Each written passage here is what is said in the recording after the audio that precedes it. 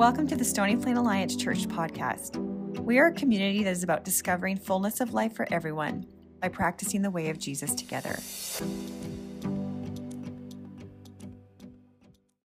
Hey, good morning, everyone. Great to be with you this morning, and for those joining us online, from wherever you happen to be in the world today, we're glad that you're with us. And I just want to add my gratitude to you from last weekend and the response to Send the Youth. And there was enough response that we actually had to find more leaders to go. And I just want to clear up something because, stories get told. And so, you see Shalina up here. Sometimes she doesn't know where this is going yet. You see Shalina up here leading as our worship pastor, and she's sweet and she's kind. But she went up this weekend to help with the youth. And word coming back is that she was destroying the children in games and being like the champion of all things. And so don't get fooled by this like sweet persona up here. If you ever play games with her, according to my 16-year-old son, she will finish you in a game.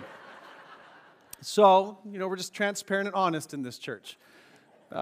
So glad that they're there, and I'll be heading up to pick up my my probably over-sugared, overtired son. But so good that we get to send our youth into these moments where they, I think, come back with these moments where they've encountered Christ in particular and unique and powerful ways. And as they've been experiencing that this weekend with leaders in the youth, my prayer is that we'd experience that here.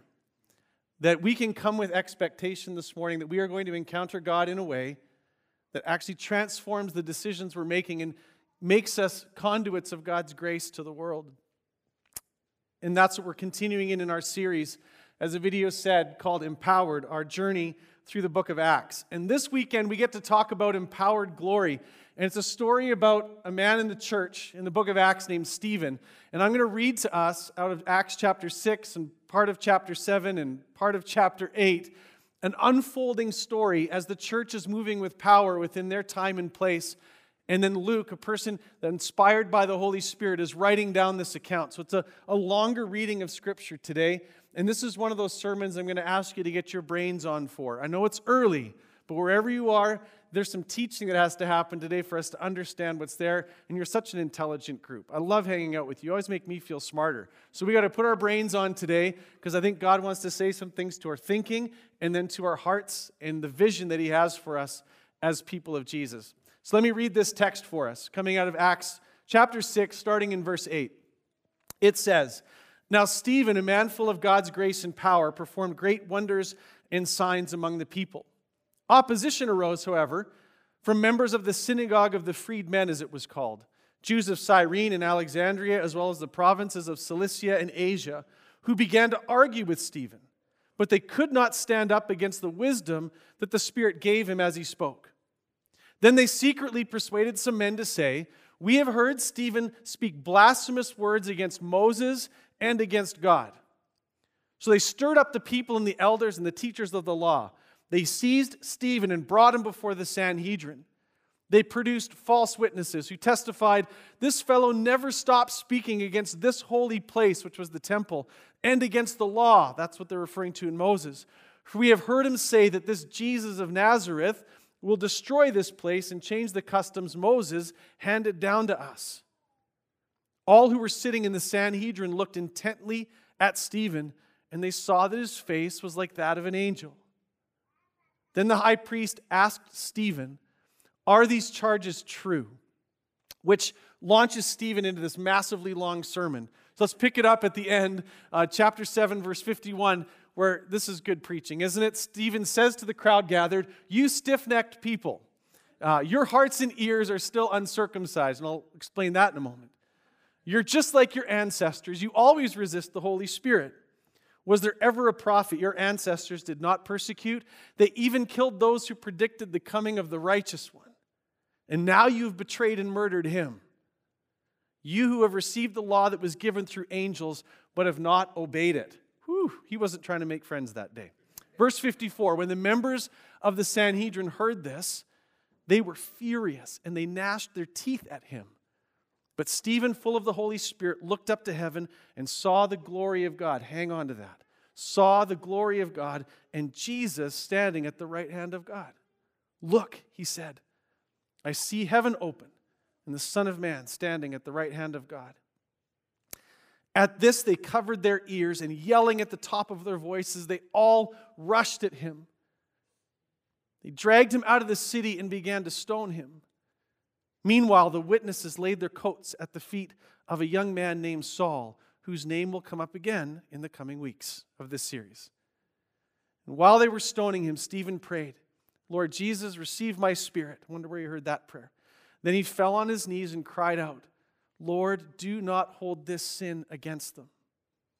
When he had said this, he fell asleep. Beginning of chapter 8. And Saul approved of their killing him. On that day, a great persecution broke out against the church in Jerusalem, and all except the apostles were scattered through Judea and Samaria. Church, this is the word of the Lord. So the question is, what gave these first Christians, like Stephen, the power and perseverance they had? When you think of the opposition he was up against. Well, I think one secret was how they faced and handled suffering. It became a testimony of the church throughout the Roman Empire for the next couple hundred years that those who were in Jesus, they just handled suffering differently.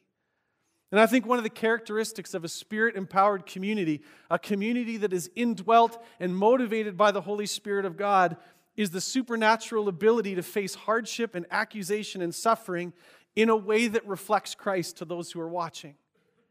And so when we face those dark times, when we face suffering or any degree of trouble because we've chosen to follow Jesus, one of the best things we can do that really helps is to look at the examples of those who have gone before us, people who have endured through suffering and have followed Jesus right to the end with a joy and a sense of mission that is unquenchable in them. And I think one of the great examples for us is this man named Stephen we've read about, who was the first person in the book of Acts murdered for his faith in Jesus. And we're going to dive back into this text. And I just want us to notice two things. If you're a note taker, and some things will be coming up on the screen, I have us notice two things out of this text. We're going to look at what Stephen said because it reveals his belief. And then we're going to look at what Stephen saw and see if we can see something too. So when we hear what Stephen said, it's a window into the core of his belief and faith. And when we perceive what Stephen saw, we'll understand the foundation of his confidence. Because wouldn't it be something, as followers of Jesus, to be able to face suffering and hardship and have our faces glow like that of an angel? And absolutely established in the glory and confidence of God? Stephen did, and I think it's a teaching for us today. So first of all, let's look at what Stephen said. I think Stephen was this great preacher. Honestly, when you read the sermon, it's deep and complex. It's amazing. But before he was a preacher, Stephen was one of 7 people that were put in charge of a food distribution program in the faith community in Jerusalem, that first church, because there was some issues in the church. So nice to know it only happened back then. There was disagreements and stuff in the church, right? Never happens anymore. But some people were feeling left out because of their ethnicity in the church. And the apostles didn't know quite how to handle all these thousands of complaints and preferences, and so they took 7 people, one of them Stephen, and said, could you look after this ministry for us of making sure people get fed?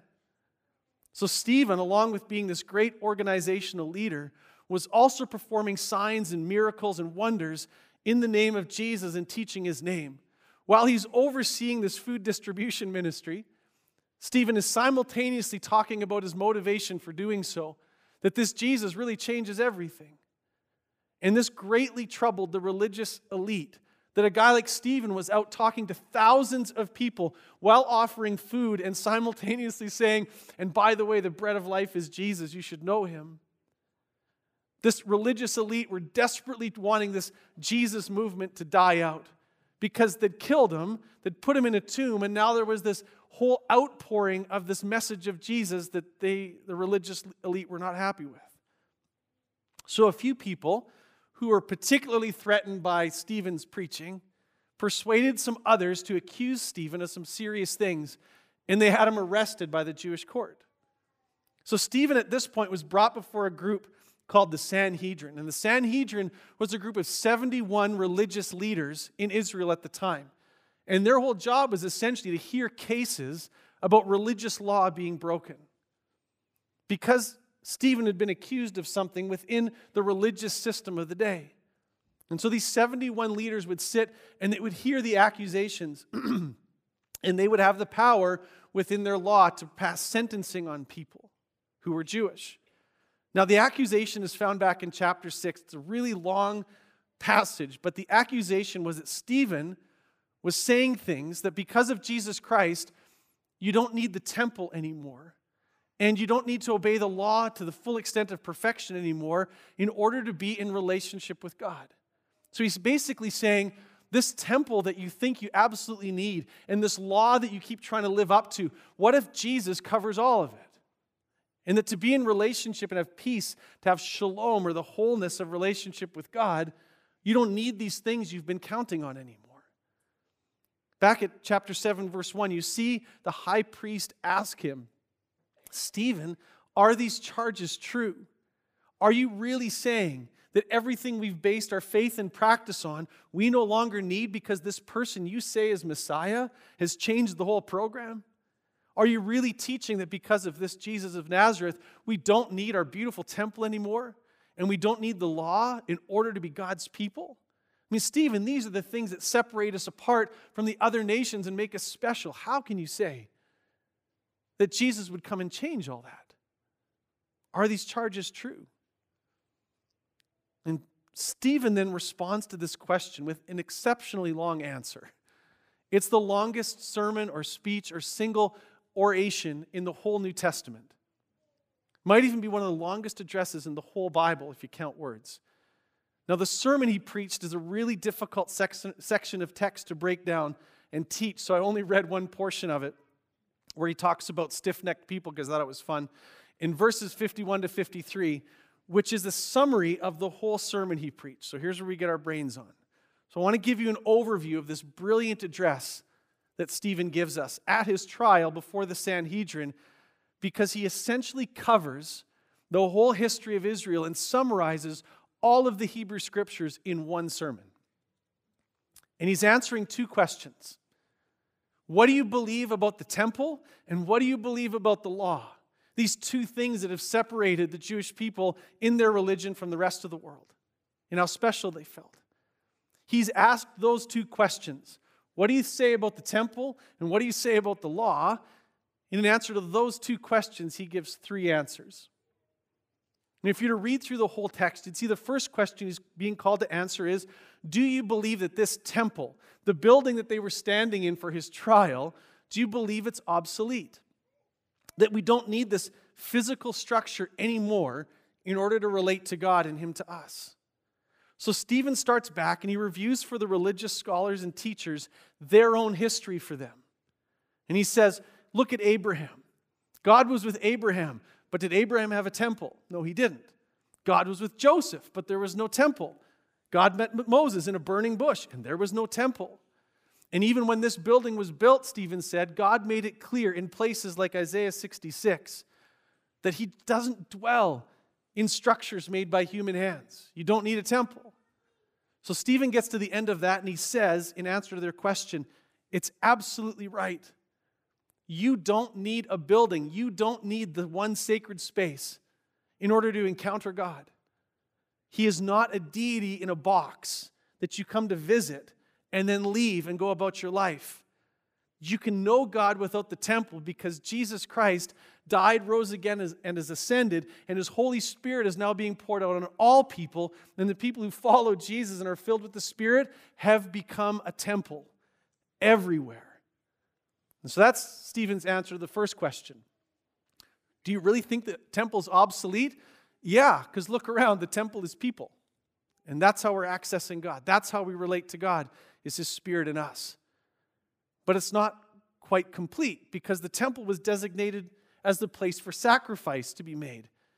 So how in the world, they start asking, are we to be in relationship with God and get our sins looked after when there's no temple? Well, the second question is, because it sounded to the accusers that Stephen was saying you no longer had to obey the law, just throw it out.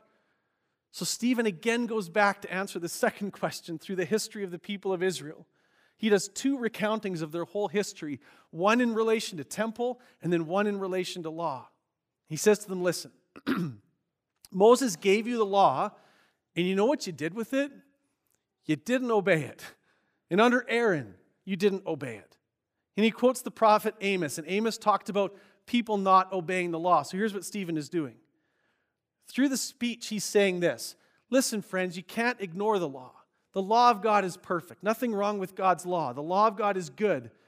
But if you think that you can be saved and put in right relationship with God by perfect observance and performance of the law, then you've got a problem because you can't.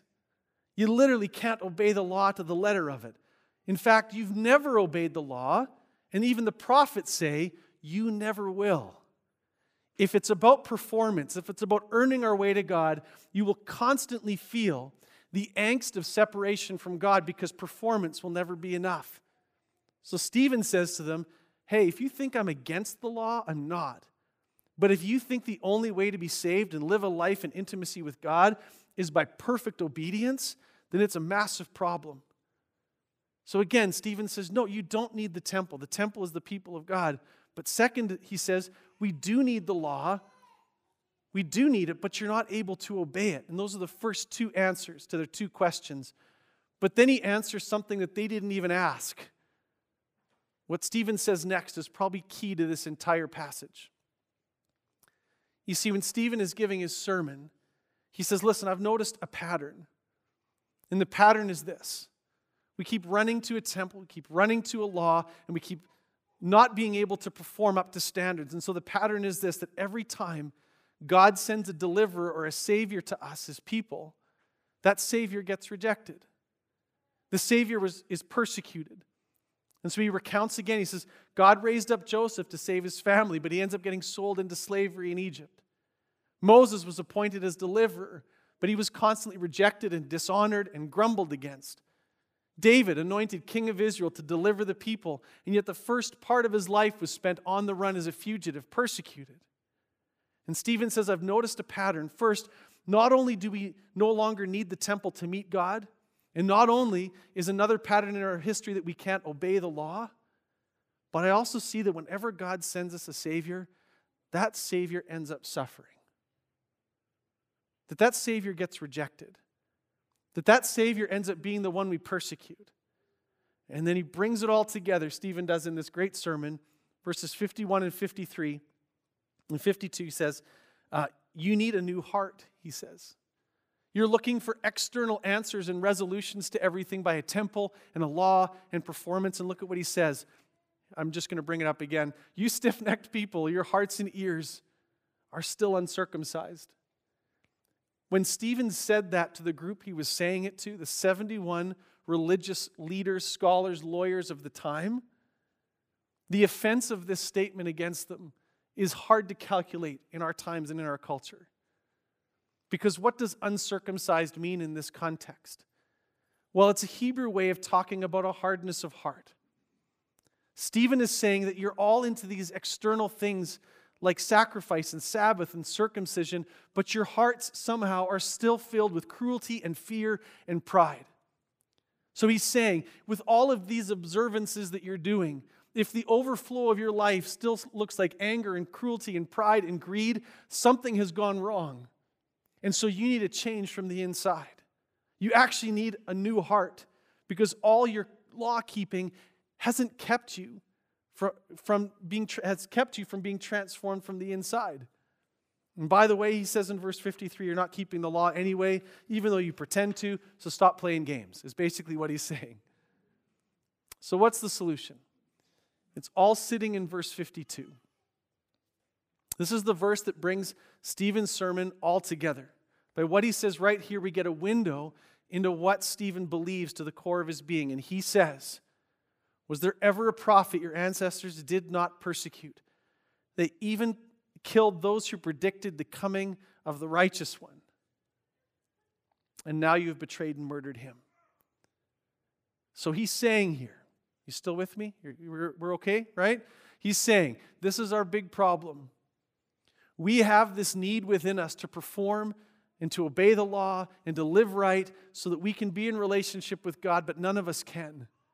We cannot meet the requirements of the law that put us in peace with God. We can't ignore the law, but we can't keep it either. So what are we supposed to do? If the temple's not the answer and the keeping of the law isn't the answer, what's the answer? And the answer is right there when he says, the righteous one. The answer is you have a righteous one. It's so interesting that of all the names that Stephen could have called Jesus in his sermon, he calls him the righteous one. This is really important because it's a very rarely used title for Jesus.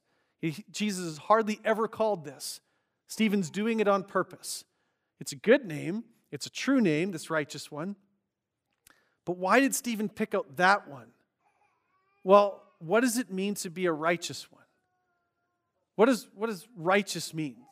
You know, honestly, the best way of saying it is to be right. And that means one who has fulfilled the law. To be righteous means you have fulfilled the law and there is no law that is anymore held against you. Which leads to a next question. How do you fulfill a law? Well, there's two ways to fulfill a law. You can obey it perfectly, or you pay the penalty when the law is broken. So there's a traffic light just down the road here, Keystone Drive, right out in front of this building. And there's only two ways for you to satisfy the law against going through a red light. There is, first, you stop at the red light. That's one way to fulfill the law. And that is official SPAC policy that we recommend. Stop at red lights, right? It's not in our bylaws, but we're going to officially recommend the best way to fulfill the law of red lights is to stop at the light. You stop at the light, the law has no claim on you.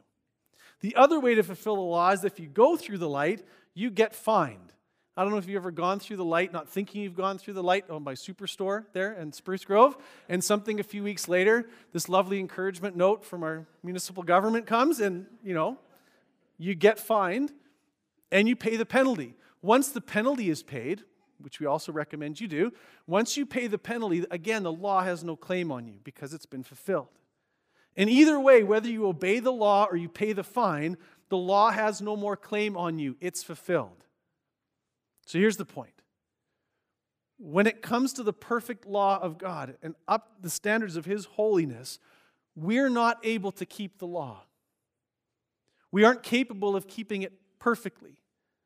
My sin, my choices, alienates me from fellowship with God. And so Jesus comes in our place and He fulfills the law, and He does it twice. First of all, He came and lived a perfect life. The scriptures say that Jesus was sinless in all of His ways, and though tempted, never sinned. Jesus literally lived the life that we're supposed to live. He loved perfectly. No one has ever lived a life like that. He did that and perfectly fulfilled the law. What no one before Him was able to do in the power of the Spirit as God walking among us, He fulfilled the law by obeying it and fulfilling it. But then, Jesus also went to the cross. You see, every other deliverer sought to save the people in spite of their suffering and rejection. But Jesus Christ saves us through His suffering and rejection. It's through His persecution and through His death. When Jesus was killed, He paid the penalty for our sin. He fulfilled it by keeping it, and He fulfilled it by paying the fine that was levied against us because of our sin. So that when you and I choose to trust in Jesus, we're trusting in Him as our righteous one to fulfill for us what we can never fulfill ourselves. And that through His obedience and the blessing of His life that came through His sacrifice, when that is applied to us, all of our sin and brokenness is then absorbed by Him. So in this, Jesus is the temple. He's the fulfillment of the law and the one who's now inviting us into wholeness with God, not through our performance, but by a merciful act of grace that says the one thing you need most in your life is intimacy with God. And I offer that to you as a free gift by faith. Because Jesus is the righteous one for you and me. So that's what Stephen said. In the face of extreme suffering, Stephen leans into his belief and into his faith that he's been covered in the righteousness of Christ. And so no matter what issue or problem or suffering that Stephen has to face, he has come to know that his biggest problem has already been revealed. And the deep darkness has already been defeated. There is a peace and tranquility of spirit that comes with this, with knowing that your biggest, deepest problems of sin and death already have been defeated in Christ. And that's what Stephen said. He says, this is what I believe. So what is it that he saw? Here's what he saw. When the members of the Sanhedrin heard this, when they heard what Stephen believed about the temple and the law and the righteous one, and that it is now through Christ that intimacy with God can be established, when they heard this, they were furious and they gnashed their teeth at him. But Stephen, full of the Holy Spirit, looked up to heaven and saw the glory of God and Jesus standing at the right hand of God. Look, he said, I see heaven open and the Son of Man standing at the right hand of God. Now, what is he seeing? He has just spoken of Jesus as his righteous one, the one who covers him, the one who has established him in love. What's he seeing? First, the right hand of God is the throne of heaven. It's the place of authority. But secondly, it's also the courtroom of heaven. He is seeing the throne and the courtroom of heaven. It's one place. Because in this vision, that place represents all authority and all justice in the universe. This is where it all comes together, and Stephen looks and he sees. And what Stephen saw through the Holy Spirit in reality is what he'd just been talking about in principle. And what is that? It's that when you believe and trust in Jesus Christ and by faith receive his grace, he becomes your righteousness, and you see your righteous one. And this is so great. Friends, we need to see this, okay? The text says that Stephen saw Jesus standing, right? It says that right in the text, at the right hand of God. In every other place in Scripture, when it talks about Jesus ascending to heaven, right? Matt talked about this. It says that he sat down at the right hand of the Father in every other place. And that gets the idea across that the saving work of Jesus is now complete, that what he has done for us, it is finished and we can trust him. But here in this text, Jesus is standing. And if you're standing in a courtroom, what are you doing? You're allowed to stand when you're what? Well, when you're talking or when you're making a case. You stand in the court when you're giving an appeal. And here, Jesus stands. And Stephen sees his righteous one and recognizes his advocate as the one who is standing in his defense in the only courtroom that really matters. Theologian F.F. Bruce says it this way: while Stephen is confessing Christ before men, he sees Christ confessing Stephen before God. It is Christ standing and saying, he's ours. He's with us. So what does all that mean? Well, think about it in these terms. Stephen stood absolutely accused and condemned before a human court. He was being lied about. He was being cursed. He was being insulted and literally being assaulted. He was having, not figurative, literal stones thrown at his face. And from a human perspective, it looked as though Stephen stood alone against the powers of his day, doesn't it? It's him against 71 and a mob and a crowd, and there's just Stephen. But it's not how Stephen saw it. He actually ended up looking to a higher court and saw his righteous one standing in his defense and actually declaring him true and free and forgiven. Because there is no condemnation for those who are found in Christ Jesus. At the moment that Stephen was in an earthly court being condemned, he saw the heavenly court and Jesus standing as his vindicator and his righteous one. And that's why he was able to face people with death in their eyes and not be afraid. It's how he was able to face hardship, to face the suffering, to face the accusations and face the insults. He could face it all and endure it all with a spirit of steadfast grace and irrational love, because he believed his righteous one and he saw his righteous one standing in his defense. And he saw that everything he had said was absolutely true. Notice Stephen didn't just know this idea about the heavenly court in his head. The reason he was able to face the suffering like he did and endure it like he did was not just because of what he believed, which was so critical, it's also what he saw. It wasn't that he just believed that Jesus was his advocate, but through the power of the Holy Spirit, it all became visibly real to him. And friends, if we don't just know in our heads, but actually sense in our hearts the wonder of who you are in Christ and what he has done for you and how you are so deeply loved by the Father, to the degree that that doctrine moves from our heads to being embraced by the heart, to that degree will we be able to handle suffering and hardship in the way that Stephen did. What we say and what we believe, and then what we see in Christ, this is what establishes us in hope and in peace. Now, some of you, friends, I hear stories weekly of the hardship and difficulty that so many of us are going through. I think of some of the folks online, they send in messages about the difficulties that you're going through. Those are real, absolutely. There is a loneliness and there is a despair in our community, in our world that is palpable.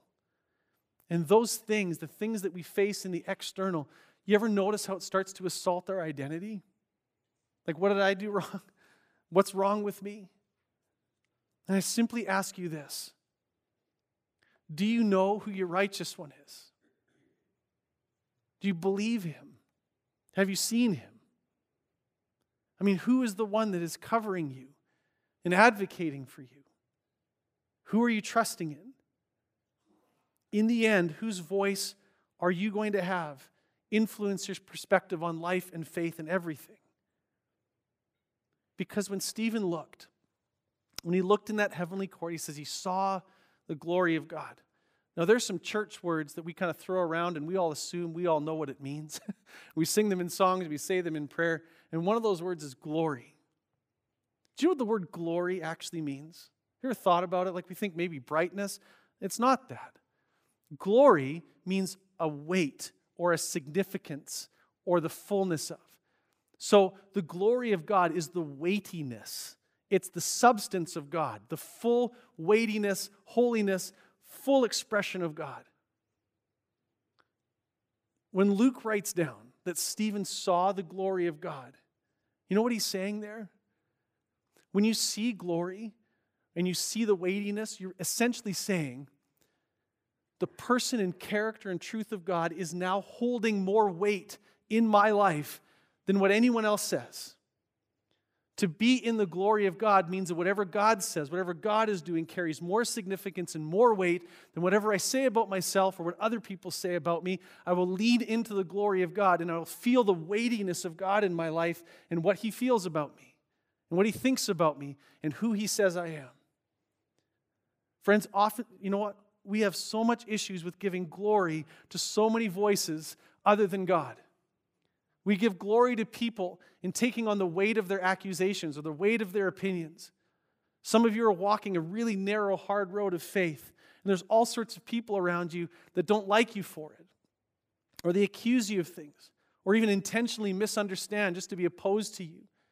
Some of you have family members where the tension in the relationship is literally that you're choosing to follow Jesus, and they're questioning you in your character, they're questioning you in your sanity. Friends, we're facing those things. You know how you endure with love and kindness and grace? You see the glory of God and say, God, show us your glory. And in seeing your glory, we will count as weightier and more significant what you're saying than what anyone else says. And we will stand on your truth as opposed to other people's perspectives. You know, friends, a spirit-empowered community is marked by people who speak the truth about Jesus. We say what we believe about our righteous one, and then experience the reality of Jesus right in the middle of suffering and hardship. And that's what we're reminded of to do together in the power of the Holy Spirit. Would you pray with me as the worship team comes up? They're going to lead us in just a moment. But let's pause and consider what the Spirit is saying.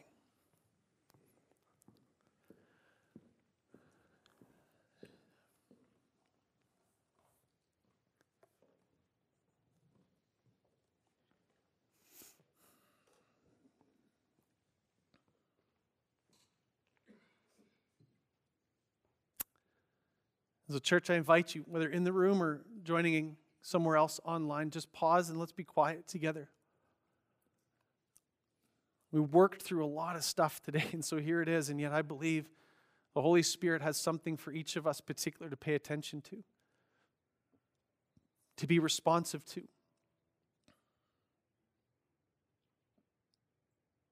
And so we pause and simply ask the question, Jesus, by your Spirit, is the one who is standing in our defense. What are you saying to us that we need to listen to?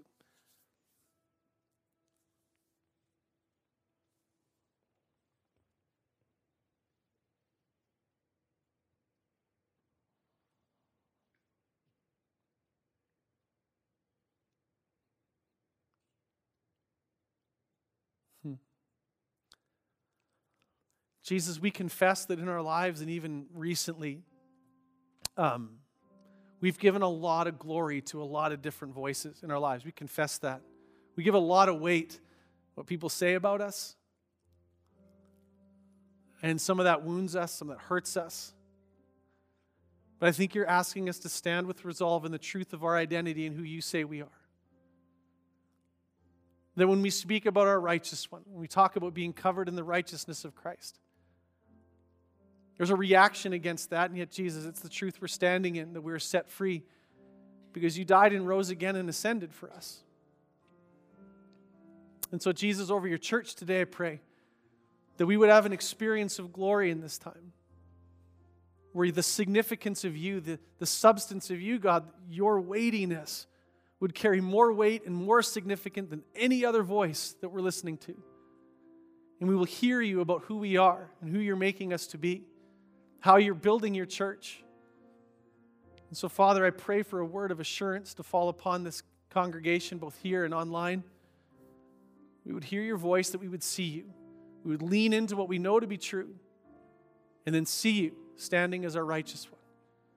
And be encouraged in this time to see things through by your grace and for your glory, we pray.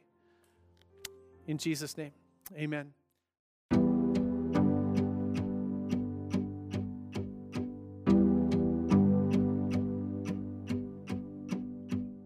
Thank you for tuning into our podcast today. To discover more about Stony Plain Alliance Church and its ministries, visit our website at spaconline.com. Grace and peace.